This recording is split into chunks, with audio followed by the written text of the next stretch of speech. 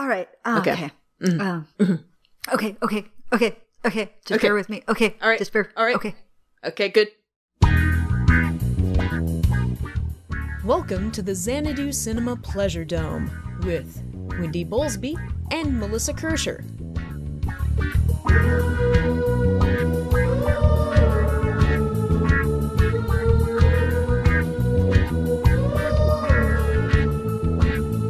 In Xanadu did Kubla Khan the stately Pleasure Dome decree, and in our podcast Pleasure Dome we'll talk about some movies.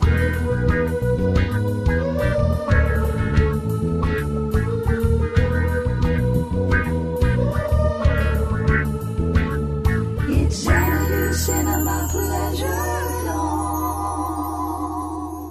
Welcome, listeners, to another episode of Xanadu Cinema Pleasure Dome. I am one of your hosts, Wendy, joined, as always, by my faithful companion, Melissa. and we are here today to talk to you about movies. Yay! Yay! We always talk about movies, really.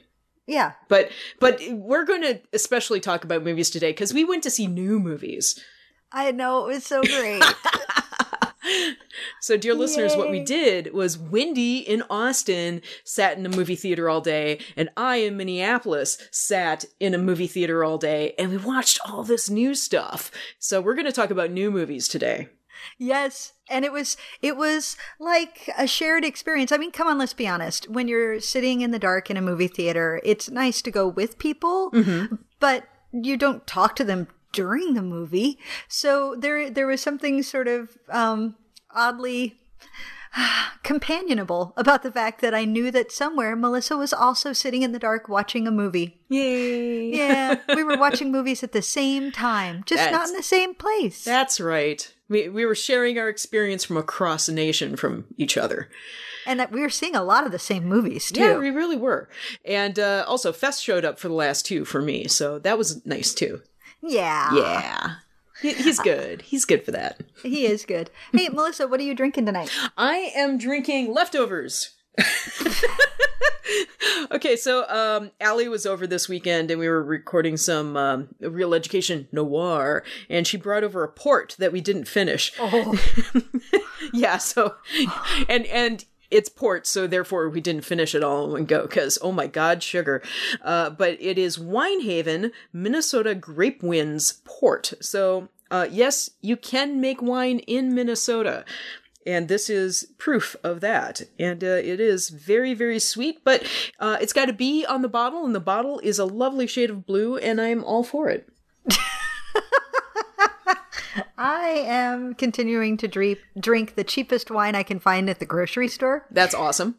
It's a Yellowtail sweet red roux. I believe I've drunk this before on the podcast. I have drunkening it on the podcast before. It is very pleasant when you chill it, and so it's kind of like a punch. It's really just sort of a red wine punch in a bottle. Oh, yeah. Yeah. Yeah. And roux, it sounds like it's a cooking wine. It does, but it's roux, R-O-O, because there's a little kangaroo on the bottle. Oh, so it's not like roux, like you go down to New Orleans and you have roux, but it's roux. And it's also not roux as in you'll rue the day. It's like, well, it might be if you drink enough of it. Probably. Let's be honest. Roux. It's a bouncy sort of roux. Roux. Well, it is right now. Roux. Just because I have a microphone and I can use it. Well, all right. I can add a Doppler effect to that, so we can really exaggerate this. That is the bonus of being an editor. I can fuck with the audio however I like. Can you add a little boing, boing, boing? I roux? sure can. Because I thought you could. All right. So listeners, as we mentioned, Melissa and I went to the theater. This last weekend for what we have dubbed Xana Cine Holiday. A day to create your own personal pleasure dome in whatever movie theater is closest to you. Yay! Yes, and celebrate it with the movies of your choice. Yes. And There is no while Melissa and I saw a lot of the same things, there was no coordinated effort here. well, there was, because we picked a day. Yeah, that's the only effort that went into it. Yeah. And then it was still a difficult day because it was my anniversary celebration day. So I only got to see 3 movies in the theater, where I probably could have gotten 5 or 6 if I had had the whole day and had really tried. Yeah. I actually got 6. See, so, but I'm excited at the 3 I got to see. I am so excited. So, Melissa, what time did you start? I started about 10:45 in the morning. Yeah, because I started with The Martian. Oh, yeah. And you've seen The Martian, although you didn't see it on Sunday, right? I have seen it previously. I Right. made a special effort to get out to that very quickly when it released because I loved the book. Loved it. Yeah, I still haven't seen the book yet. I haven't read the book yet, but now I finally caught up with the movie, and I'm very glad I did. Even though, the U.S. government has spent more than enough money rescuing Matt Damon, as we all know, because, Saving Private Ryan couldn't have been cheap, and, Interstellar. there's this, and Interstellar. Yeah, fuck that guy. But The Martian, I really enjoyed. As I am very fond of saying, Ridley Scott turns out a good movie about 1 every 3 movies. And I was fine with whatever that fucking thing was, Gods and Kings, being shit, as long as it meant The Martian did well. And I'm glad to see that prophecy was fulfilled. His pattern held true. His pattern Yes. held true. The Martian is his good one. So the next 2 will be like Prometheus level. So be prepared Well, for I that. believe one of the next one is the Prometheus sequel. So. Yeah, I'm not going to be watching that. Or maybe I will, just because I feel like having a rage hard on, but we'll see. You know what? There is a joy in watching something that you know will be bad. As we have discussed on this podcast before, if you approach it with the right mindset and with enough alcohol. I feel like Prometheus is my own personal punching bag. I've only watched it once, but boy, I have gotten a lot of stress out just by raging against that movie. But anyway, going back to The Martian, which is actually a good film. It is so good. It's very good. Matt Damon is at his best. He's doing everything that he does so well, which is just be so damn likable. Yeah. And real. Yeah, and I feel like he's very, very good for that particular protagonist, because as I understand it in the book, the protagonist is very kind of chatty, conversational. Yes. I mean, he's stranded alone, but he's doing lots and lots of science to save his own damn skin, but also he just kind of wanders off into rambling about pop culture and things like that. And Damon's very good at that. Well, yeah, because what's really great in the book, all of the stuff from him is the sort of text printout of his video entries. So it's video entries in the movie, and in the books, it's his sort of like, this was his log entry for that day. Mm-hmm. And because, number one, he is a scientist. He's a NASA astronaut, and they are trained to record everything. And so he's like, I have to tell you exactly what I'm doing, why I'm doing it, everything that's happening all around me, because that is what I should be doing. Even if I die, if you manage to recover this, there will be so much information. But also because very quickly you recognize he's alone on this planet, and the only person he has to talk to is this imaginary friend in the camera. Mm-hmm. Right? So he's gonna talk. He's just gonna be like, blah, blah, blah, blah, please, I want to pretend somebody's there. Yeah. And the book is so delightfully snarky, and they did capture that feel very well. Yeah, there were some very delightful moments in amongst all of the characters. It's one of these really great movies where there's no enemy. Everybody's working together. Everybody's, working to achieve a common goal. I mean, the enemy is just the situation that they've been put in by happenstance. And I mean, they can snark at each other, but, everything's very good natured. And, of course, this whole thing winds up being rah, rah, rah science, rah, rah, rah NASA, which I am all fucking for. I mean, we need a lot of that right now. And I absolutely adore it. You know, tears were shed. I did get emotional. I got verklempt. I really did. I really did like the feel good of this movie. I'm sorry if that's a spoiler to anyone, that it's it winds up being a pretty good feel good movie. But, it is very engaging and, you know, just exciting watching him overcome problem after problem after problem and do all this problem solving.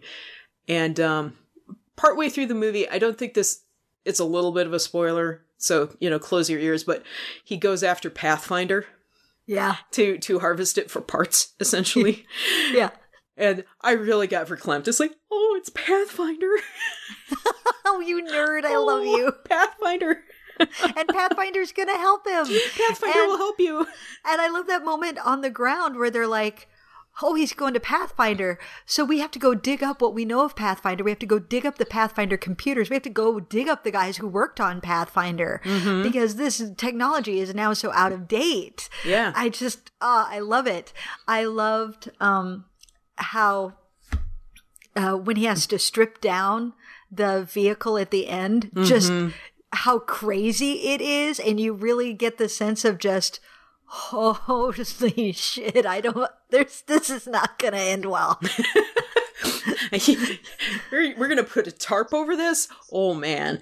Yeah, we're just gonna trust to a tarp to take care of that. Yeah, and I know the author did tons of research for this book. I mean, it was literally, a lot of the science was literally crowdsourced because the author was writing this and putting it on the internet chapter by chapter, and he was getting actual NASA scientists interested and involved. And so like chapter by chapter, he was getting ideas from people on the internet, and he was going back and revising and fixing some stuff so when the book came out, the science in it is really solid. So if I didn't have that background, I would have been looking at some of this stuff going, no.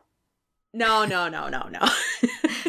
I will say, because I read the book first, I almost wish I could have seen the movie done it the opposite. Like seen the movie first and then read the book, because I was watching the movie and because I loved the book so much, I was aware of where they were making changes. And all of it's a great adaptation. Every change they made, I was like, no, that's smart. I agree with that. That's good. But it meant that briefly I kept coming out of the movie to be considering what was happening in the movie.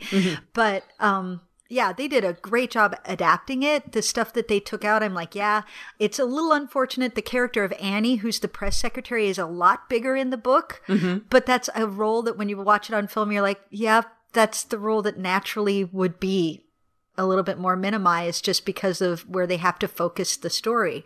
Right. I like that there is conflict, but both sides, you can see both sides, like between Teddy and the flight controller guy. Right.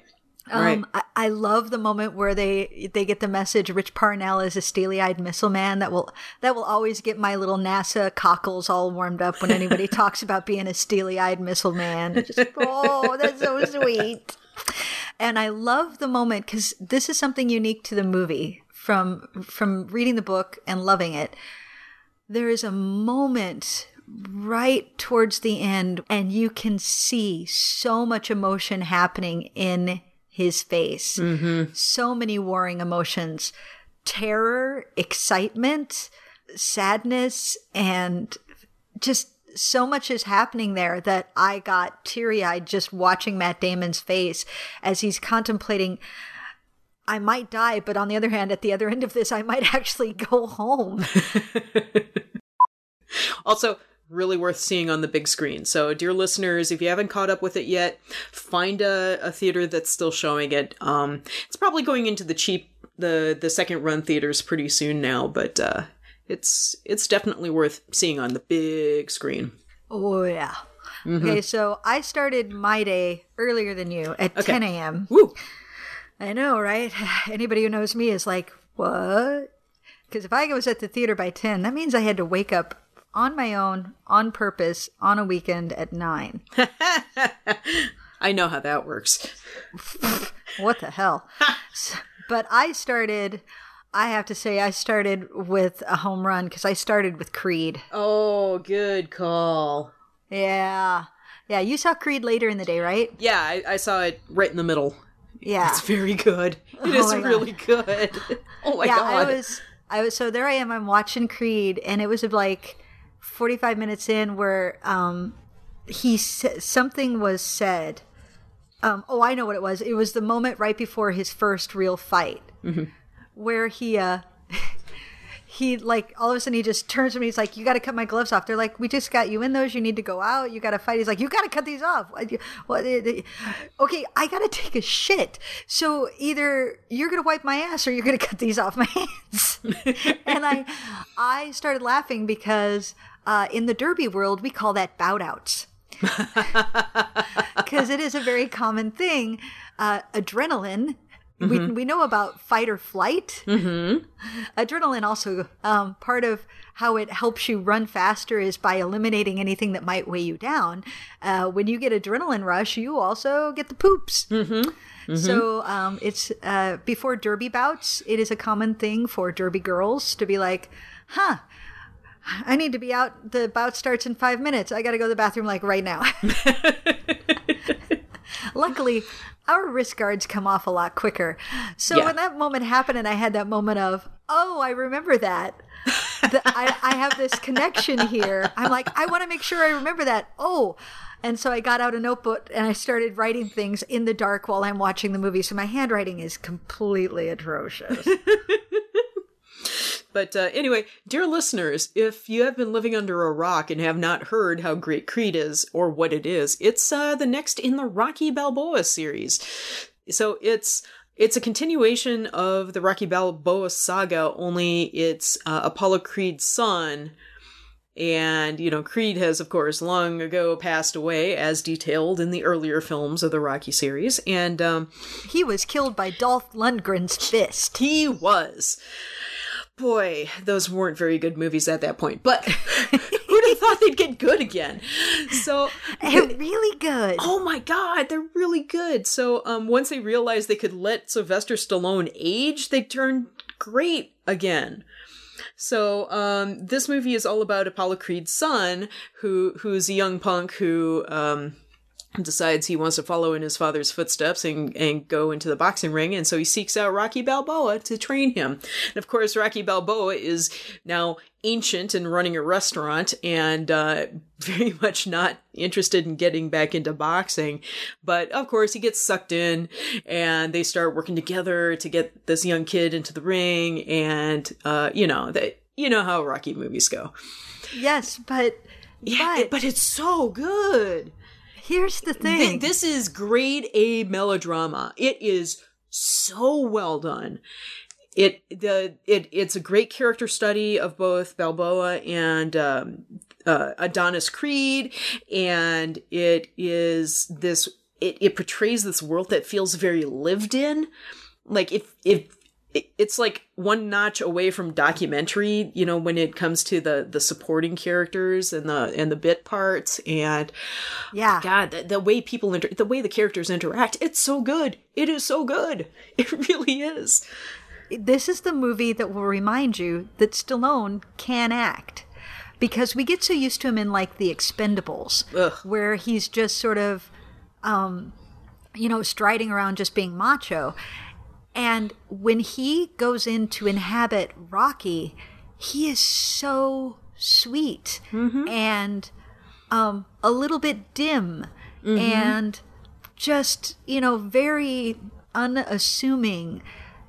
And the kind of guy who, like, he knows what he knows. He doesn't think what he knows is all that amazing, but it apparently was good enough. And I mean, I agree with Nordling. Like, he should be considered for an acting nom simply because you cannot get this movie as good as it gets without him playing that role to perfection. Right. And it's not a cheap or easy or slick portrayal. It is human and it's real. And you can see the cost of the choices he's making. And I don't want to spoil it too much, but there's a turning point late in the movie where he has to make a choice. And the first choice he makes, it's a tough choice, but it's a choice you understand. Mm-hmm. You really do. Mm-hmm. But then the way it gets turned around is so beautiful. It's grade A melodrama. It's having those relationships be important again, which it's so easy when you've been alone for a long time to let relationships slide. And what I really, really fucking loved about this movie is, because I can't help but be conscious of Black culture with everything that's going on in the world, the character of Adonis is so terrific. He is not a cliche thug who wants to make it good. This is a kid who has already found success. Yeah. He's already made a life for himself, but it's not the life he wants. And I love that. I love that he's smart. When you meet him, he is smart, he is capable, he is driven. He's already got what would be considered a good life. And at the same time, it is still, I mean, and this is coming from my place of privilege, so maybe I'm wrong, but to my inexperienced and outsider eyes, it is still, he still looks like a real Black character, right? I don't feel like he's been whitewashed. Well, it doesn't feel like it's a white person writing his lines and he's performing them. He feels like a character who comes from a different culture than you and I did. Yeah. And you get that sense even from the background characters too, because there's so many of the Rocky movies are a love letter to Philadelphia, and especially in this one, there's a whole host of supporting characters that are non-white. It doesn't feel like a whitewashed world, at least to me. No. I mean, it didn't. He doesn't talk white. Mm-hmm. But on the other hand, he doesn't talk like a cliche of a Black person either. I will say this is probably the best credential that I can give as a suburban white lady. I do follow several Black film commentators on Twitter, female Black film commentators. They do exist. And they are just agog over this movie. They are just amazed at it. They're in love with it. Like every day, one of the women is just going through Twitter and retweeting all these people who have just discovered Creed and are going nuts over it. The movie's not about a race thing at all. At all. It's not. It boils down to Rocky coming to terms with his past and the Apollo Creed's kid coming to terms with his past and his family. It's your classic search for identity. Yeah. Oh, yeah, totally. And that's really all it is. And it's a beautiful bookend and parallelism to the very first Rocky movie. Mm-hmm. There's a moment, it's not a huge spoiler, when one of the commentators, as they're watching him fight, are like, wow, he has the moves like his father, but he's definitely fighting like Balboa. Like, look at him flipping back and forth. He's taken the best of what both of them were so good at. Mm-hmm. Which I loved. I love just so many little character moments. Like when Rocky, there's a moment early in the training where Rocky brings in other people and Adonis is like, but you were going to train me. And Rocky's like, look, I can't do that anymore. I'm not physically capable, but I'm standing over here and I am watching you. Yeah. And there was something so great about that. I love that he calls him Ump. Why Ump? Well, it's either that or OG, which made me crack up. What's OG? Original old gangster. Yeah. It just cracks me up. Another thing I love about it is the best of the Rocky movies. It's not about the fight, at all. The fight is a MacGuffin. And that's kind of where the Rocky movies got lost in the middle there. It's really not about boxing. Although, I will say the first fight that's in the middle of the movie, that's all one shot. That's fucking impressive. I didn't even notice. That entire fight is filmed in a single shot. Damn. I know. I was watching that and it's like, there are no cuts in this. That is astounding. That is some amazing fight choreography. That's impressive. Yeah. Dear listeners, it's really hard to spoil this movie because, I mean, you already kind of know the major strokes it's going to take because it's a Rocky movie, but all of the joy is in the characters and how they interact, and it's just so well done. It is so well done. You know what this movie is going to be. There's no real surprises except how that it can remind you that just doing something well can still be so effective. Like, it doesn't have to be new and original to still do a great job. Right. Like, you don't have to reinvent the wheel. And yet it is new and original because of how they're following these characters through the life. I mean, I think the Rocky Balboa series got interesting again when they started letting Rocky age. Yeah, when Stallone stopped, when they didn't try to put Stallone in there like the guy from The Expendables, but instead as a broken down, not very bright restaurant owner. And he is really old in this. He plays very, very old. And it's fantastic. It is just fantastic. He's adorable. I want to hug him gently. I will also say this is an original movie because it is clearly, from the reactions of Black commentators, this is a movie that is doing something that isn't getting done enough, which is representing the truth of a culture without cliche, without being overblown. And so I want to comment on just how schizo-fucking-phrenic the trailers before Creed were. Yes, let's talk about some trailers, shall we? Did you get the trailer for Chirac in front of it? Chirac, which one's that? The new Spike Lee joint? No, I did not. Oh, man. Okay, go where you were going to go first. Okay, because I didn't write down which trailers I saw before it, but I remember sitting there watching them going, holy shit, they really, like, they're trying to, like, cater to what they believe the niches are, but they're not, they're like, well, it's a black movie. So look, here's a trailer for Barbershop, and here's a trailer for some Kevin Hart, Dwayne Johnson action flick. And here's another trailer for something else that was, clearly a black movie, right? And you know how they cut those and show them that it's like, well, you're black, so this must be what you want. Look, it's black people, and there's no white people in them. Why would a white person see this movie, right? And then on the other hand, there's like trailers for like serious heartfelt dramas. So on the one hand, you're getting like Concussion, a trailer for Concussion. Yeah. Because it's got Will Smith. Which I'm interested in. But it's a serious heartfelt drama. So on the one hand, Concussion, and then the Barbershop sequel, which is this, Barbershop, I don't want to denigrate it, but okay, how about that Kevin Hart, Dwayne Johnson thing, which just looked ridiculous. And it's like, these have nothing tonally, because normally when you see a set of trailers before a drama, they're usually all dramas. You see a set of trailers before a comedy, they're usually all comedies. This was so tonally schizophrenic because all that they had in common was black people's in them. And it was, I couldn't help but just sit there and I feel like if I were black, I'd be a little bit offended. Oh, yeah. Well, I mean, it's treating an entire ethnicity as a special interest group. Oh, look, you're black, you'll like this. Yeah, or look, you're a woman, you'll like this. I mean, we see it all the time, too. Yeah. The Concussion trailer. Concussion I want to see because, first of all, Will Smith actually acting, I'm always on board for. Even though Ali wasn't very good, I blame the director for that. Will Smith was great. Oh, well, I love Will Smith. Yeah, he's. It looks like he's actually playing something other than Will Smith in this, and I'm very happy.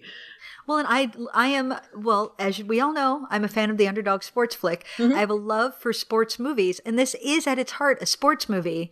And I feel like it is even going to be following the underdog tropes of, here's this person who knows the truth and is going to fight to get it heard. And the truth being that the NFL has known for years and years, decades, that football, yes, it's a good thing we're paying you millions because you're going to get 5 years of a career and then you will never be able to do anything else. Right, because brain damage.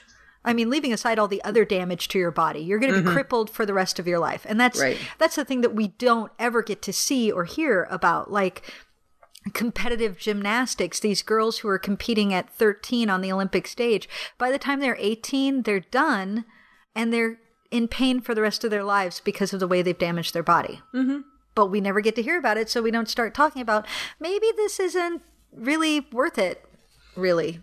Yeah, guys. But so I do want to see the concussion. Oh my God, did you? But I want to talk about Chirac, because Chirac was a trailer that played in front of my copy of Creed. Chirac is the new Spike Lee thing. Okay, it's pretty much an all-black cast. It's got Samuel L. Jackson and a lot of the Spike Lee regulars, which I'm all about. It is set in Chicago, amongst all the gang violence in Chicago, where all the women who are dating or married to these gang members decide to withhold sex to stop the violence. Therefore, that means Spike Lee is making Liz Estrada. Oh my God! I know, right? I want to see this. That's brilliant. I will watch the shit out of this. I mean, I find what Spike Lee does often interesting in concept, but mostly kind of mediocre in execution. Well, I think he's a marvelous director, but he's hit or miss whether he can pull the project together into like a very good whole. But it's always interesting. It's always interesting. Yeah. What was the blackface one? Bamboozled. Bamboozled. Mm-hmm. Like, I loved it conceptually. I loved a lot of things about it, but it didn't pull together, right? And that's my complaint about a lot of his movies. But yeah, Spike Lee does Liz Estrada. I will be there. I always find what he does interesting, even if it doesn't always succeed. Mm-hmm. Did you see? Oh my God! Did you see the Gods of Egypt trailer? No, I didn't. Are they making another White Egypt movie? Yes. Fuck. And I do know that when they dropped the trailer, the entire internet went, "What the fuck?" And then, having now finally seen it on the big screen, what the fuck? So you have Scottish Gerard Butler playing Egyptian god Set. Oh God. You have what's his name? Jamie Lannister is playing the other guy, Ra. I think Ra. I don't know my Egyptian mythology all that great. Yeah. So you got this blue-eyed blonde Aryan looking dude playing an Egyptian god. There is one person of color that I saw in the trailer, and he's clearly just sort of a supporting third tier character. Mm-hmm. And then there is a Hispanic looking girl, but that's about as brown as you get. Oh. And and they do the whole, like, seriously, the Clash of the Titans remake with, like, there's a human who helps them, and he's all like, "This is what humans do." Yeah. On the one hand, I like that they are mining, like, we've not told the story of the gods of ancient Egypt, and because I mean, it's like it's a fucking soap opera that we're like, like, he was wanting that his brother's wife, so he killed his brother, chopped him up into pieces, and buried all the pieces around Egypt, and the wife ran off, and then like went and dug up all the pieces and put her husband back together. I mean, like, it's a great story. It's some crazy ass shit. It would make a great movie if it remotely looked like Middle Eastern people's story. I just was like, what the actual hell? So, yeah, and also just the visual look of the trailer is like, oh, look, it's a video game.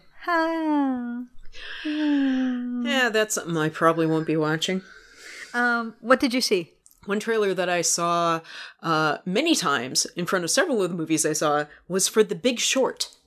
Did you see a trailer for it? It's like Moneyball for the housing bust. I know, and it's got like it's got Christian Bale and Brad Pitt and Steve Carell. It's got everybody. Yeah, and it's like I'm on board for that. I would like to see that. That is very, very clearly Oscar territory. Like, give me an Oscar sort of movie that comes out at this time of year. But I want to see that. I'd There very is much like to see nothing that. about that movie that is a turnoff to me. Yeah. I am fucking pissed at the housing market and the banks and all the shit that's been going down. I lost my house. You lost your house. Yeah. I like all that bullshit. And then also all those great character actors, and the script looks tight as fuck. So I'm totally on board for that. Oh, yeah.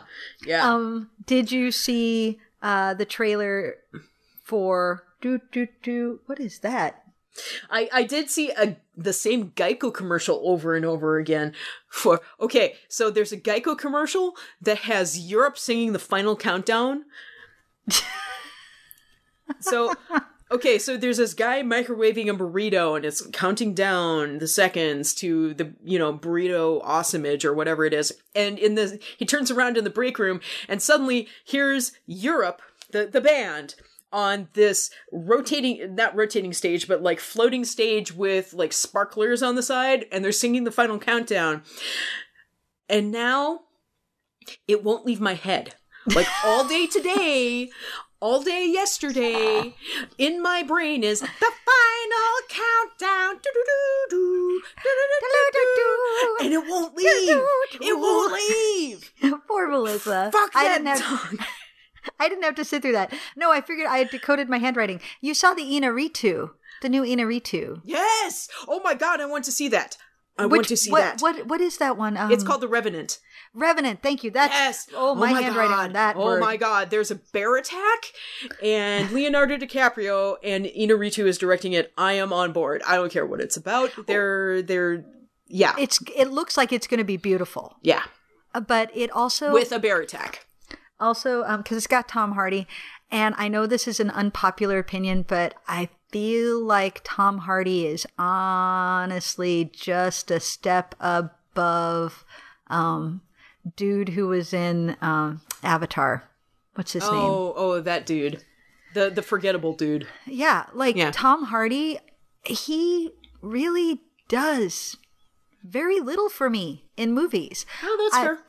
People are always like, well, but he can really act because of this one movie way over there. And I'm like, yeah, that one movie way over there was a while ago. And he's had plenty of opportunities since then.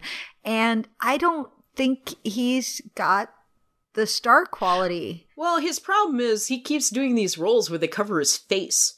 Well, but it's not just that. It's I know. But I think that's part of it. Yeah, but you know so what? you put him in Batman, he's like, because they have him in a face mask, Willem Dafoe would make it work. That's my point. Is sure. that he's not enough. I don't think he's enough of a character to be pulling off all of these roles. He's just. There's something missing there for me. But anyway, but it's Inarritu, and there's a bear. It looks pretty. It looks very pretty. And I do like the final line, I'm not scared to die, and I already done it. Yeah. Okay. Yeah. Okay. Did you see the trailer for The Huntsman 2? No. They decided to make a sequel to Snow White and the Huntsman. Well, the first one must have cost all of, what, $12? The first one had some really gorgeous visual elements. Like the costume design was really exciting. I loved the way Charlize Theron looked, and I loved Charlize Theron in it because she was having a great time. But the script was a goddamned mess. So I guess this could be one of those where the sequel is better simply because the first one was such a mess. But on the other hand, why would you look at that movie and go, I know, let's make another one? Apparently people like it on Netflix. And it's not like it's some B-level cast. They got Charlize Theron, they've got Chris Hemsworth, plus Jessica Chastain and Emily Blunt. I mean, that's a top fucking notch cast. It's kind of reminding me of, did you see the trailer for In the Heart of the Ocean? Or is it In the Heart of the Sea? Something like that. The one that's Moby Dick. Yeah. I am so not interested in that, but boy, that's a big cast. And that's a lot of CGI. Like, no, I told my was like, yeah, I saw that. Why would you? Like, there's a whole lot of people in it. If you're going to do Moby Dick, just do fucking Moby Dick. Like, I don't give a, like, I watched a trailer with Chris Hemsworth in it and went, I don't give a fuck about that movie. Yeah. Yeah. Which probably means we'll get it up on Amazon with my luck. On the other hand, Hail Caesar. We got the trailer for Hail Caesar. Hail Caesar, the new Coen Brothers movie that has George Clooney as a forgetful Hollywood actor who gets kidnapped. It's a love letter to the classic MGM movies. You've got Channing Tatum playing basically like Gene Kelly and Scarlett Johansson as like an Esther Williams type and Tilda Swinton as Hedda Hopper, and I can't handle how much I want it. I know. I want it in front of my eyes right now. I am so excited for that movie. Okay, I want that for Putnamathon. I do want that. Oh my Holy God, that is crap, a film dude. that would play. That would be awesome. Play. No, I saw 3 more trailers I did want to mention. Okay. I saw the trailer for The Finest Hours several times. That's the James T. Kirk dude. But it's the true story of the most amazing Coast Guard like rescue mission ever done, where it's a terrible storm and a tanker ship like breaks in two and they have to go out there. Oh yeah. It's high class melodrama. I'm on board. I want to see it. That's like some serious Poseidon Adventure stuff going on there. There was a trailer for The Fifth Wave, which I have heard nothing about, but it has Grace Chloe Moretz in it, and it's total sci-fi alien invasion shit that looks fun. Okay. I'm on board for that. Okay. I also saw a trailer for The Jungle Book, the live action, and I have to admit, it kind of looks good. I think I might be a little interested. Okay. I'm not a huge fan of the animated film, but it has Louis Prima. I'm the king of the swingers, oh, the jungle VIP. I've reached the top and I had to stop. It's so good. But Disney has been doing a really good job with their live action remakes of classic animateds recently. Like Cinderella was solid. I liked Maleficent okay. Like, okay, I'm willing to give this a shot. I'll probably take Teddy to see it. But the one that I'm curious to know if you saw, did you see a trailer for The Forest? No. What is it? The actress is well known, but I can't remember her name, so I apologize, listeners. I'm terrible at names, as we know. But this is a story about a woman whose identical twin went missing in a forest. In the forest that is below Mount Fuji, which is called the Suicide Forest because it is haunted. And you go into that forest because you want to die.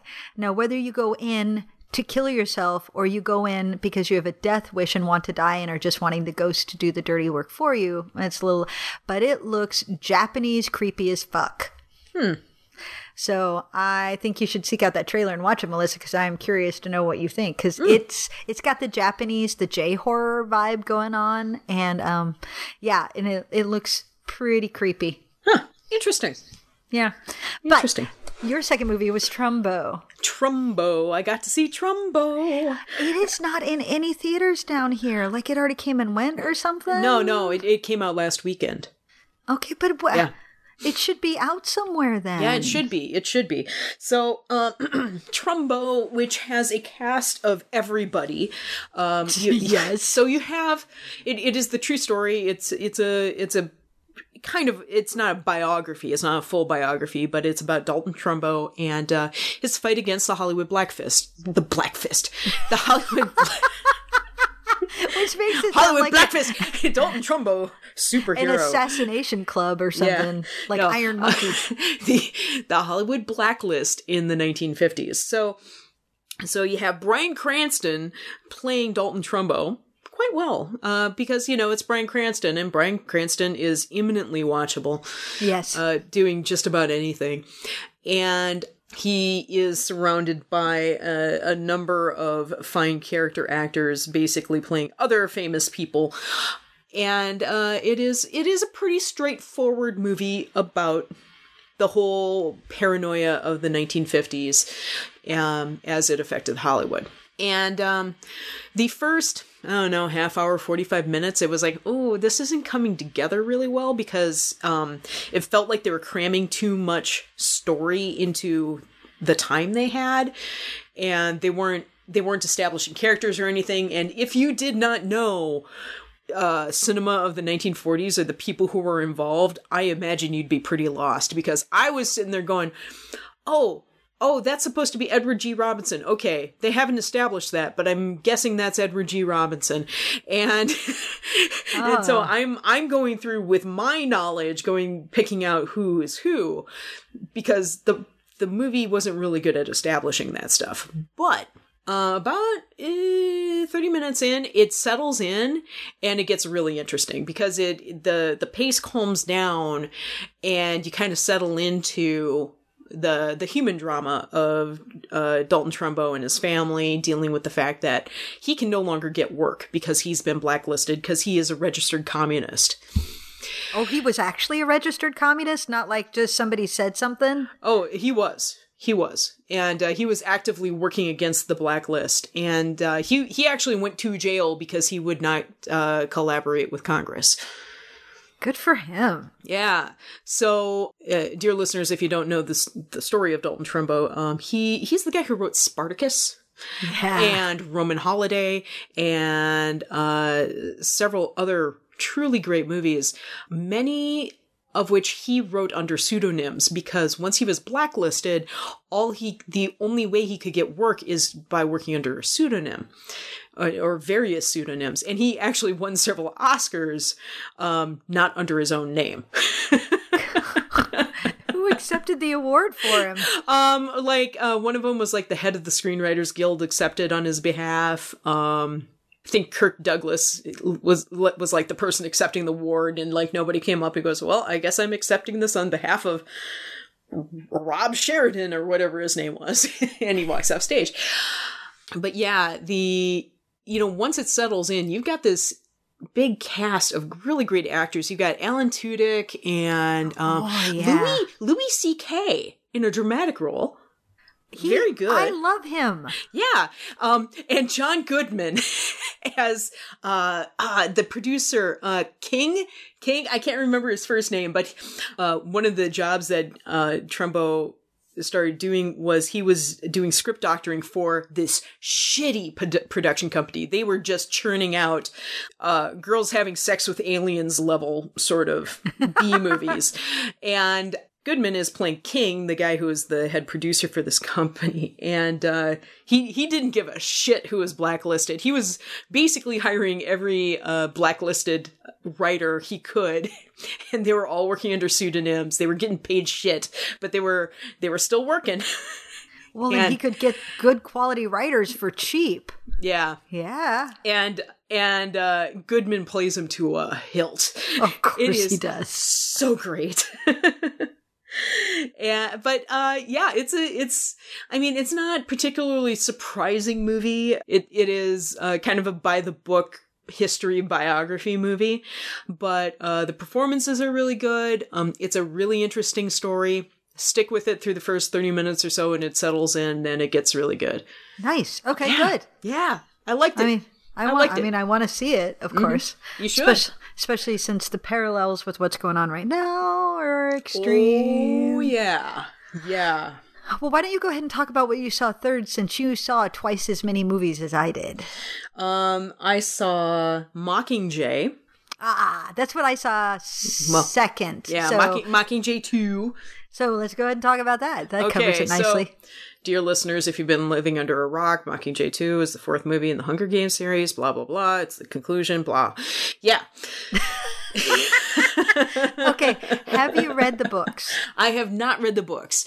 Fess has actually read the books, which is really saying something. Wow. Yeah. Fess reads about a book a year, but he churned through all three of those books. So at some point I'll get through them, but how did the movie work for you? Because when you're as steeped in the books as I am, it's like, well, I don't know how this would work for somebody who doesn't know them. Yeah, it's interesting because, I'm good with the Hunger Games movies as a whole. It's like I would watch each of them going, yeah, this is good. I like what they're doing here. It's not like it was blowing me away or anything. I felt like they were very competently made movies. They weren't like Star Wars or anything like that. Yeah. So they weren't taking my breath away, but they're very good. And I kept turning up for the next ones. I liked what they were doing in the first half of the final chapter here. I liked the, Mockingjay Part 1. I liked the long, slow build. I know a lot of people found it boring, or, it's like basically nothing happens in that movie, but it's moving all the pawns into position for the big climax. Oh, yeah. I get that. I get that. And so I'm watching this going, this is very interesting. I'm on board. There's going to be a mother of an ending here. And in a way, Mockingjay Part 2 is anticlimactic. I mean, like in the definition of anticlimactic. And I mean, if you know the books, you know what I'm talking about. I mean, that's the way the plot unfolds in the books. I was very interested to see that plot unfold because I did not know how this ended. I really like how that played out. It's not a Rip Snorton adventure action ending. I mean, parts of it kind of are, but the actual climax is not what you'd think it would be for an action sci-fi series. It's a 2-part what the fuck, because the war is won by an act of atrocity. Yeah. By something horrible happening. It's not won by the final victory battle. It's not won by the Death Star exploding. Mm-hmm. It's an atrocity that turns the tide and finishes things. And then there's a second follow-up punch right after that. Mm-hmm. I really like how that played out. I really appreciated that. It's like, never in a million years would I have expected that to be the ending. But it's satisfying to me. It is, I feel, a really adept look at how war actually goes. Yes. It's surprisingly cynical for what I would think a teen novel would actually be. But I was really impressed by that. Well, those of us who love YA literature are the ones who know that if you want to read really high quality, deep, like even disturbing science fiction, go look in the YA shelves. That's where it's hopping. That's where you find things like the Hunger Games. Oh, yeah. And I mean, and even the Divergent series, yeah, it's derivative of the Hunger Games, but it's still really, really good. I mean, it's derivative. It's nothing new, but it's well put together. Mm-hmm. I was expecting maybe not a more conventional ending, but well, maybe that is what I was expecting. But I thought that, the way the previous movies had been going, that the main draw of that book had been this really amazing central female character and her interactions with the characters around her, which I totally get. But the way it ended, I went, oh, that is next level. That is some really extraordinary plot work. That is great stuff. Well, and I feel like, because I obviously have read the books, for the most part, I think it's a really solid adaptation, and I don't have problems with the changes they made. You get a little bit less of the love triangle in the movies. Which I'm okay with, frankly, but... Cargill asked me about it once. He's like, a lot of my feminist friends are bothered that so much time is devoted to her deciding what boy she likes, and that seems very, like condescending or something. And I'm like, yeah, except that's bullshit, because one of the primary drives of any person is finding someone to share your life with. Well, especially when you're a teenager or a young adult. Yeah, so a girl trying to figure out which boy she likes, and the way it is framed in it is very much about who am I? Mm-hmm. Because the two boys represent two different ways of looking at herself. And so the reason she keeps flipping back and forth is because she doesn't really like herself very much. And yet these two people like her, and she keeps wondering why, and trying to see what they see in her and see if what they're seeing is true. So it's more about identity. So that gets reduced in the movies, and I understand why, but I feel like it's an important part of the character in the books, of her growth and towards accepting what has happened to her and the person that she's going to be. Because the other thing that they really take out is she has so much PTSD. In the books. She is broken beyond belief. Like, after the final battle is won and before everything else happens with Snow and Coin and everything there, there is an extended part where she is healing from the burns, which they just sort of gloss over. And what she keeps doing is when nobody is looking, she runs and she hides in a closet and tries to find some place where nobody can find her. And that's something that she was doing in District 13 as well. Like all throughout the books, like after the first book, in the second and the third book, she is repeatedly, the author takes time to really show you just how broken she is and how she's having nightmares. She doesn't know what's true. She's addicted to the painkillers, partially because she's in a lot of pain, but also because she just doesn't want to remember, because it's horrifying. And all that stuff kind of gets glossed over. So, spoiler, when you see her years down the road with her kids, that's a big moment in the books because she makes it very clear throughout. She does not ever want to have kids because of the Hunger Games. Because your kid will just be forced into a situation where you will have to watch your child die. Or your child get hurt. Why would you ever give up a hostage to fortune like that? And so just the fact that she has kids eventually becomes sort of a testament to the strength of the person, that she did finally heal enough to even get that far.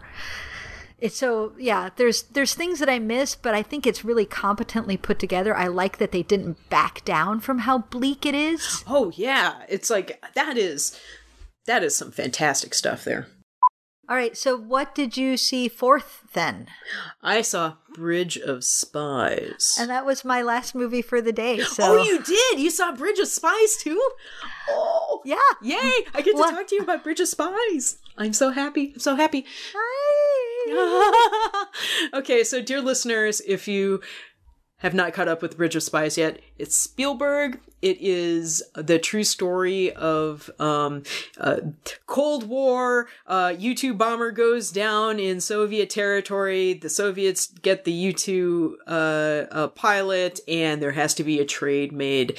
And it's basically about the lawyer who brokered the entire deal. And it's Tom Hanks and Spielberg, which, hello, that's a winning combination. Oh, absolutely. And you know what?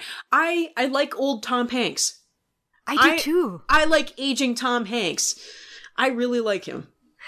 Did you also happen to notice who at least wrote part of the script? The Coen brothers. I know. So the script is very snappy. It's not like if I hadn't been told the Coen brothers wrote parts of it, I would not have said that's very Coen brothers.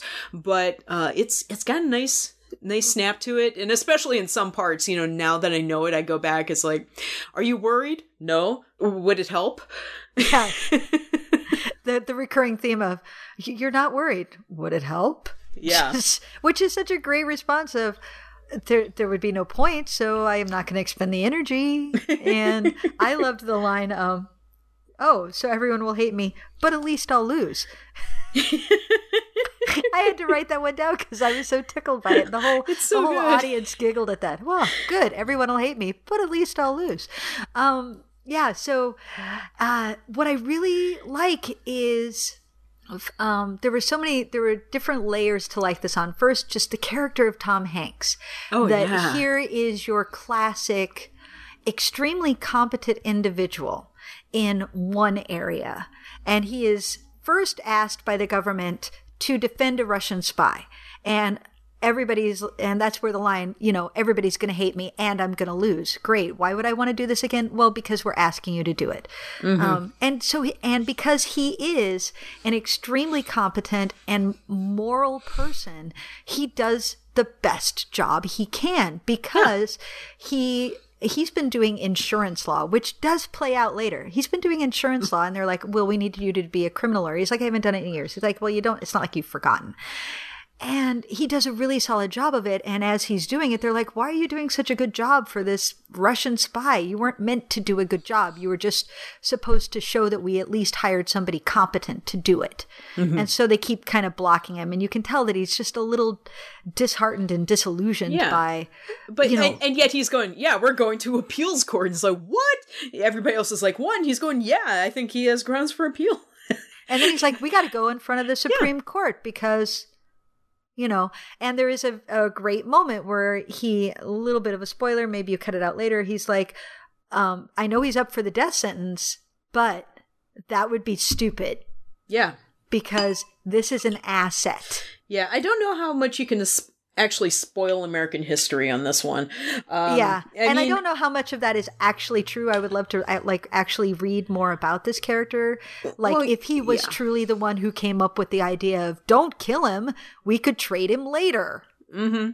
Yeah, and I mean, it's totally a smart move, and of course it comes up later. But I really love the angle of, no, it's American to provide him with adequate and competent defense in this case. I mean, if we're going to, show up the Soviets, we're going to actually give him the benefits that this spy, the benefits of that a regular U.S. citizen would get. I'll finish talking about the character and then come back to that because that leads to a second level I enjoyed it on. And I love later on that when he starts negotiating for the trade, that you start to see his competency as an insurance lawyer. Yes. As somebody who makes a deal and how he knows how to work the different sides. And the government is just like, just make the deal. And he's like, no. I'm starting to get a feel for it. But I don't understand what are the factors in play. Oh, now I understand what's going on. No, this is the way it's going to go down. Mm-hmm. And it's so satisfying I always love to watch a character be excellent at what they do. Yeah. And it's competency porn, which kind of goes back to The Martian, which was also very satisfying to me. Well, it's because it's somebody is good at what they do, but they're being put in an extreme situation, and then you just watch because it's reassuring to think I'm good at one thing, and if that character can step into a wholly different situation and still use the skills they have and succeed, then that must mean that all of us have hidden depths, right? Mm-hmm. All of us have capabilities beyond what we know about. Oh yeah. So I loved that part. The second part I enjoyed, which came up with the idea of this is what America is the whole level of political commentary, because you cannot watch this movie without being aware of what's going on in the United States today. Right. So he's asked to defend this guy because it's America versus Russia during the Cold War. So it's about freedom versus, communism, bad communist. And we're going to show him that this is what freedom looks like. Yeah, but only on the surface and not really. Well, yeah. And I am really happy I saw this on the same day I saw Trumbo. This is an amazing double feature. I was thinking it probably was. I'm very interested in the fact that these Cold War era films are starting to come out now, that there are many writers in Hollywood that are starting to draw inspiration from Cold War, given the climate of America today. It's very interesting to me. It really is. Because we have these rights, and yet we don't really want to give people those rights. Right. And we just want certain people to have those rights, but you're not really enough of a person to get those rights. And the way it keeps playing out, the way, who's important and who's not, and who's a real person and who's not, and who's deserving of rights and who isn't. It's like, well, what's in our Constitution? And that's what we all claim we believe in, and yet. Yeah. And the third level I enjoyed it on was I really enjoyed seeing a representation of Cold War East Berlin. Yes. Wasn't that amazing? And just how fucked up it was, especially the building of the wall, because that's something I don't think I've ever seen dramatized like that. Like the moment they decided to build the wall and how people were just doing anything to get across while they still could. Mm-hmm. Was just, and then as the train is leaving and you look down and watch people get killed. Wah. And of course the text coda on the end of the film was just so beautiful and satisfying. I really want to read a book about this guy. Like I've already put on my Christmas wish list the biography of Alexander Hamilton. The same one that Lin-Manuel Miranda read that inspired his musical. I'm like, I want to read that book. Now I feel like I need to go find a biography about this dude because I really want to know his story.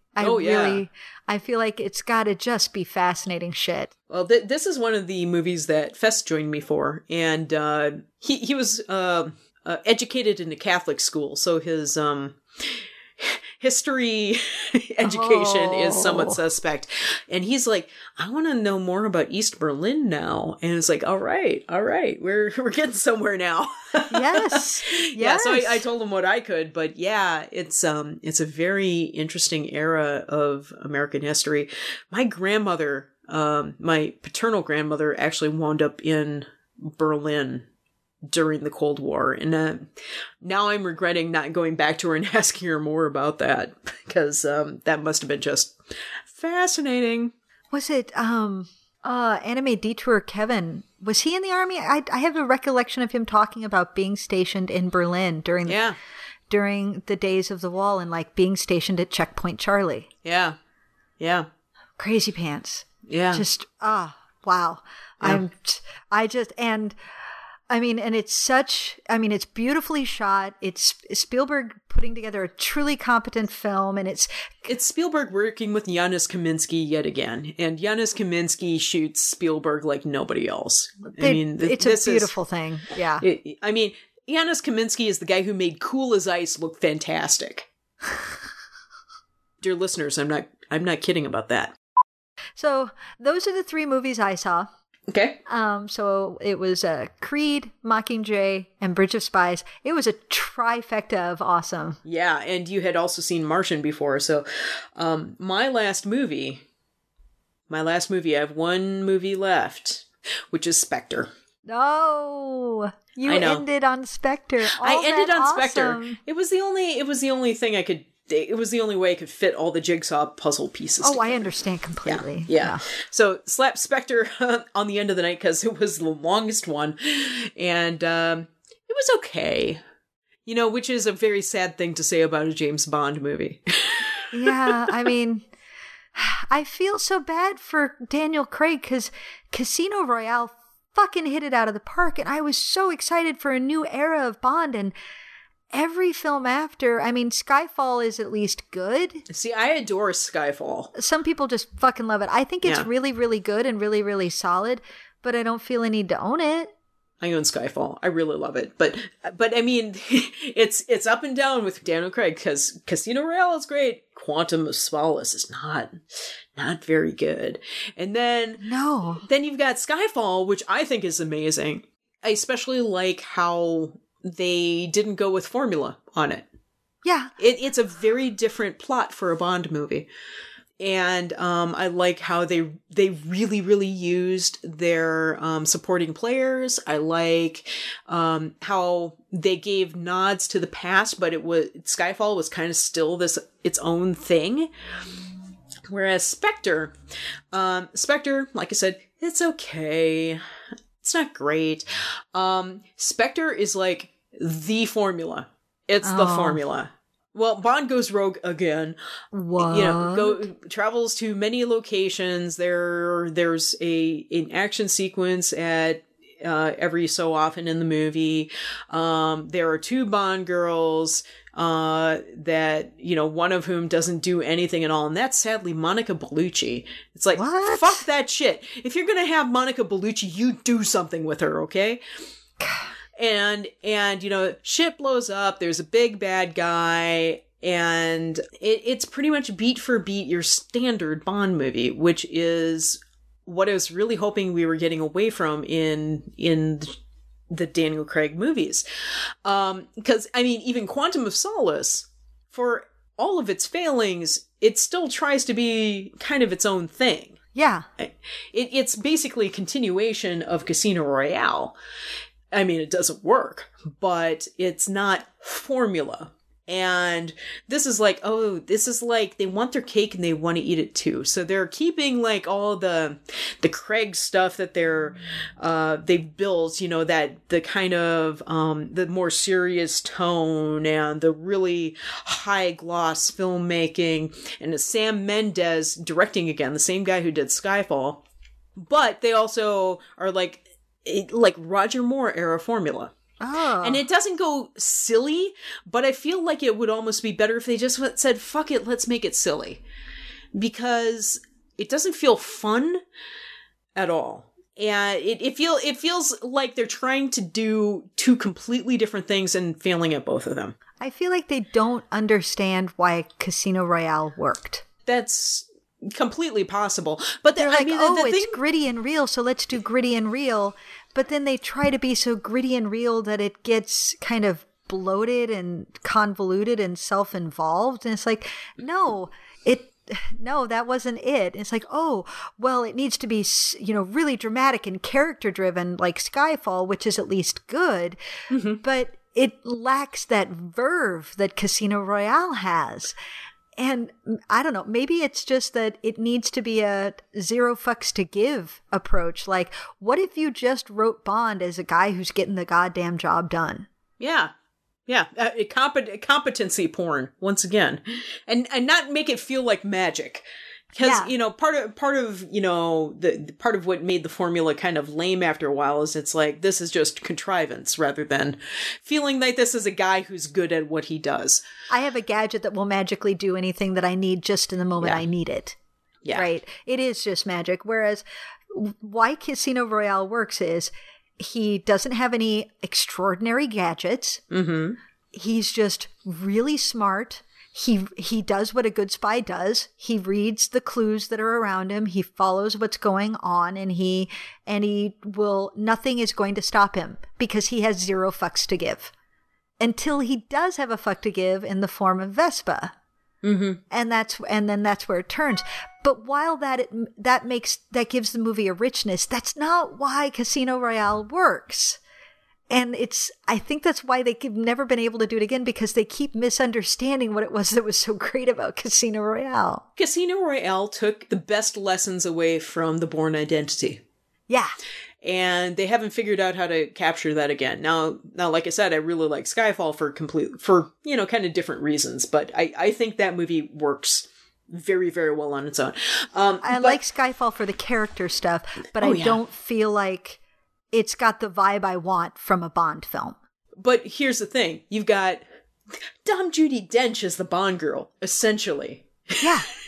I love that. I love Javier Bardem. I love that the movie stops dead on Javier Bardem for 5 minutes while he just chews scenery. I love how unconventionally that scene plays out. There are so many things I love about Skyfall. And I feel like with Skyfall, not only they had the balls to break from formula, they just took the ball and ran with it. And I think that's why it works. But Spectre is like extra disappointing coming after that, because it's like, just choose one and take the ball and run with it and have fun with it. Either do your super serious action movie and have it character driven and have it serious and do this Daniel Craig era Bond thing, or make it a throwback and have fun with it. Do one or the other. Don't try to do both, because they're kind of antithetical to each other. It doesn't work together. Yeah.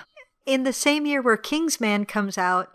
And Kingsman kicks it out of the park. It's amazing. It's like, don't try to do a throwback to Bond when Kingsman already did classic Bond, better than you have done in years. And here, I will give you this. Okay, so it is kind of a spoiler, but it's not. Given that the title is fucking Spectre, yes, the big bad is Blofeld. Well, yeah. Big surprise. Big fucking surprise. So, I mean, you look on IMDb, it's Blofeld. And it's Christoph Waltz playing Blofeld. Yay for Christoph Waltz. I love him. But I also feel like Christoph Waltz. But he's sort of becoming a caricature of the bad guy now. Because yeah. But, and, okay, so if you're going to do Spectre, do something else with it, because we've already had our Spectre movies. We had them decades ago. Do something else with it. I mean, right now you have hired Christoph Waltz to walk in the shoes that were previously worn by Charles Gray and Telly Savalas and Donald Pleasance, right?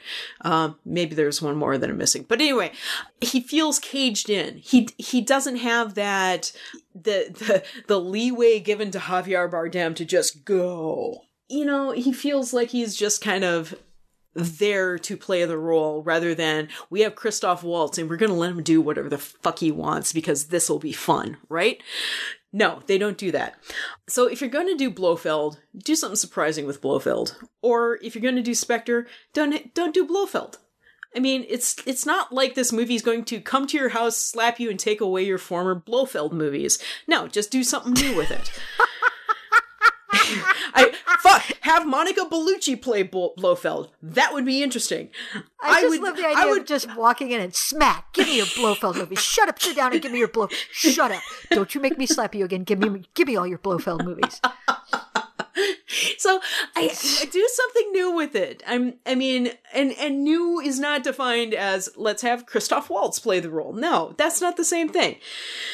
And I'm sorry, from the clips I've seen, it's Christoph Waltz playing evil the way he kind of always plays evil. Like they told him, oh, you know what we loved? We loved you in Inglourious Bastards. Do that again. Be jaunty, yet evil.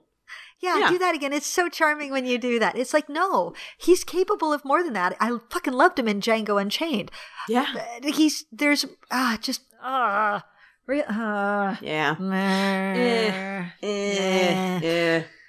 All right. Yeah.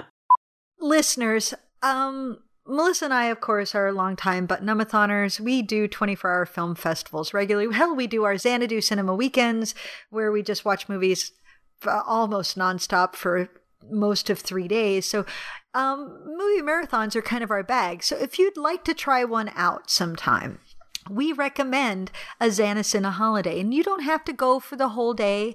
Maybe if you've only ever done a double feature, just expand to a triple. Try that. Yeah. Try that out. And it's super easy, especially in Oscar season. But it's super easy almost any weekend to line up 3 films that you're interested in seeing, and to make it work, to get them to line up to where you don't have to take too much of a break, but you have enough break to maybe get a snack or run out across the street to a Burger King or whatever. But man, if you can do it for a whole day, that's the shit. Yeah, I gotta say, although if you're in a theater for like 6 movies, like I was, eat something other than popcorn. Don't do what I did. Oh, I snuck in a peanut butter sandwich. I should have got some sopressata or something, and some cheese, and smuggled it into my like a cheese board. Have a little cheese board and have a little knife and sit in Bridge of Spies. Slice your meat and your cheese and eat it. Yeah, or be lucky enough to have an Alamo Draft House. Yeah, where you can just order some real food. What? So, so Melissa, we're planning another Xana Holiday for February at this point, right? February 20th. All right, listeners, everybody mark your calendars now. We would love for you to have your own Xana Holiday and let us know, like tweet what you're doing that day, tweet or Facebook, and let us know what movies you watched. Maybe email us or go on Facebook and give us an update on how the day went for you with your own personal holiday. That would make us so happy. Yeah, that'd be awesome. Seriously, guys, we love that stuff. And then especially because we're all going to be seeing movies at the same time, we're bound to be seeing some of the same movies. So then, hey, you can let us know what you thought of a movie, and we'll talk about what we thought of the movies, and it'll be great. Yeah. So Xana Holiday, the trial run. What a success. Yeah. Xana Holiday 0. Is that what we're calling this? Xana Holiday 0. That's what you have just dubbed it, and it sounds good to me. So Okay. Awesome. All right. So, Melissa, it is time to move on to our Pleasure Dome recommendations for the week. Oh, goodness. I think I've got something. I know, crazy, right? You go ahead, though, if you have something. Well, I've got something I want to recommend in concept, but I don't want to talk too much about it because I want to take you when you're down here next week. Oh. Listeners, all over the United States, if you live in a cool town, and this might be the definition of if your town is cool, there's a secret bar. Yes, secret bars are amazing. You need to find out where your secret bars are. So I'm going to take Melissa to a secret bar while she's here next week. Yay! But I have a specific one, which I'll send... it's on my Facebook, Melissa, so I'll either send you the link or you can pull it from there. But I found a Tumblr blog where they take classical art, like great works of art, and then they Snapchat them. Oh my God. I've seen that. It's hilarious. Yes, we need to link that. It's so like if that person in that painting was Snapchatting what was going on. And it's so delicious and snarky, listeners. It will just bring a smile to your face. Melissa will put it in the show notes, so you should click on through and just have yourself a good laugh for a couple of minutes, because it tickled me pink. It did. It really did. What do you got, Melissa? I've got a movie.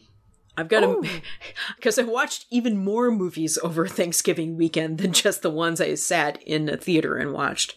Well, because it was Thanksgiving weekend. Because I had time to watch movies. Asphalt Jungle. I've heard of this. Yeah, it's a very famous film noir, 1950. I had never seen it before. I haven't seen it either. I've just heard of it. It is so good. It's available for rental on a lot of the streaming channels that do rental. So like iTunes and Vudu. I think Google Play has it.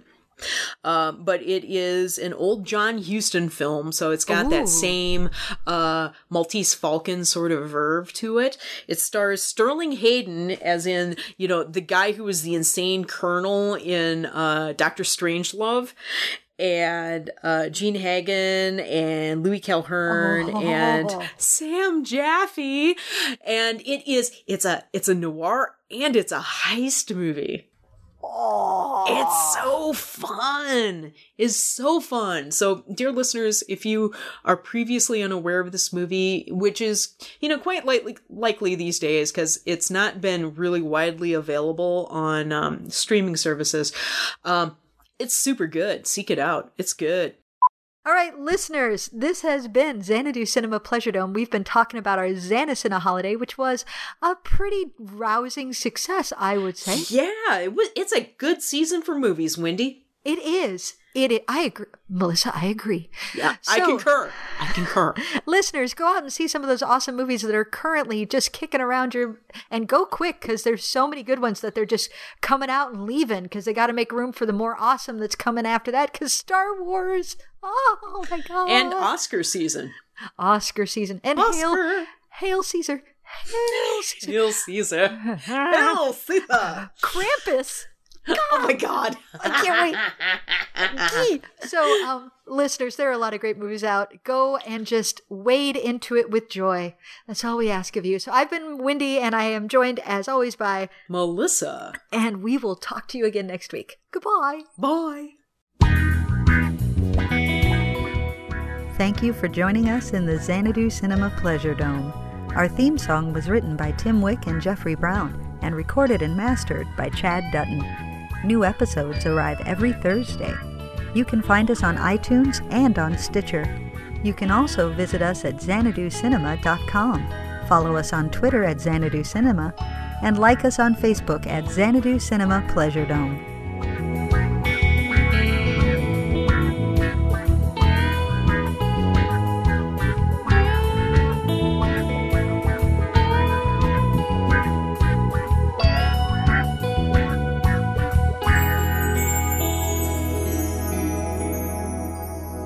Like, it follows Bond through the Day of the Dead with a young nymphette that he takes up to her hotel room and he kisses her a couple times. He goes, "I'll be right back," and steps out the window, and he does this whole assassination attempt, and a building explodes, and this is all one shot. It's pretty impressive. And then, he slides down the exploding building, and, it's pretty awesome. And then, eventually there's a helicopter and almost helicopter crash, and there's punching inside the helicopter and commandeering the helicopter and throwing people out of the helicopter. That shit's fun. That's okay.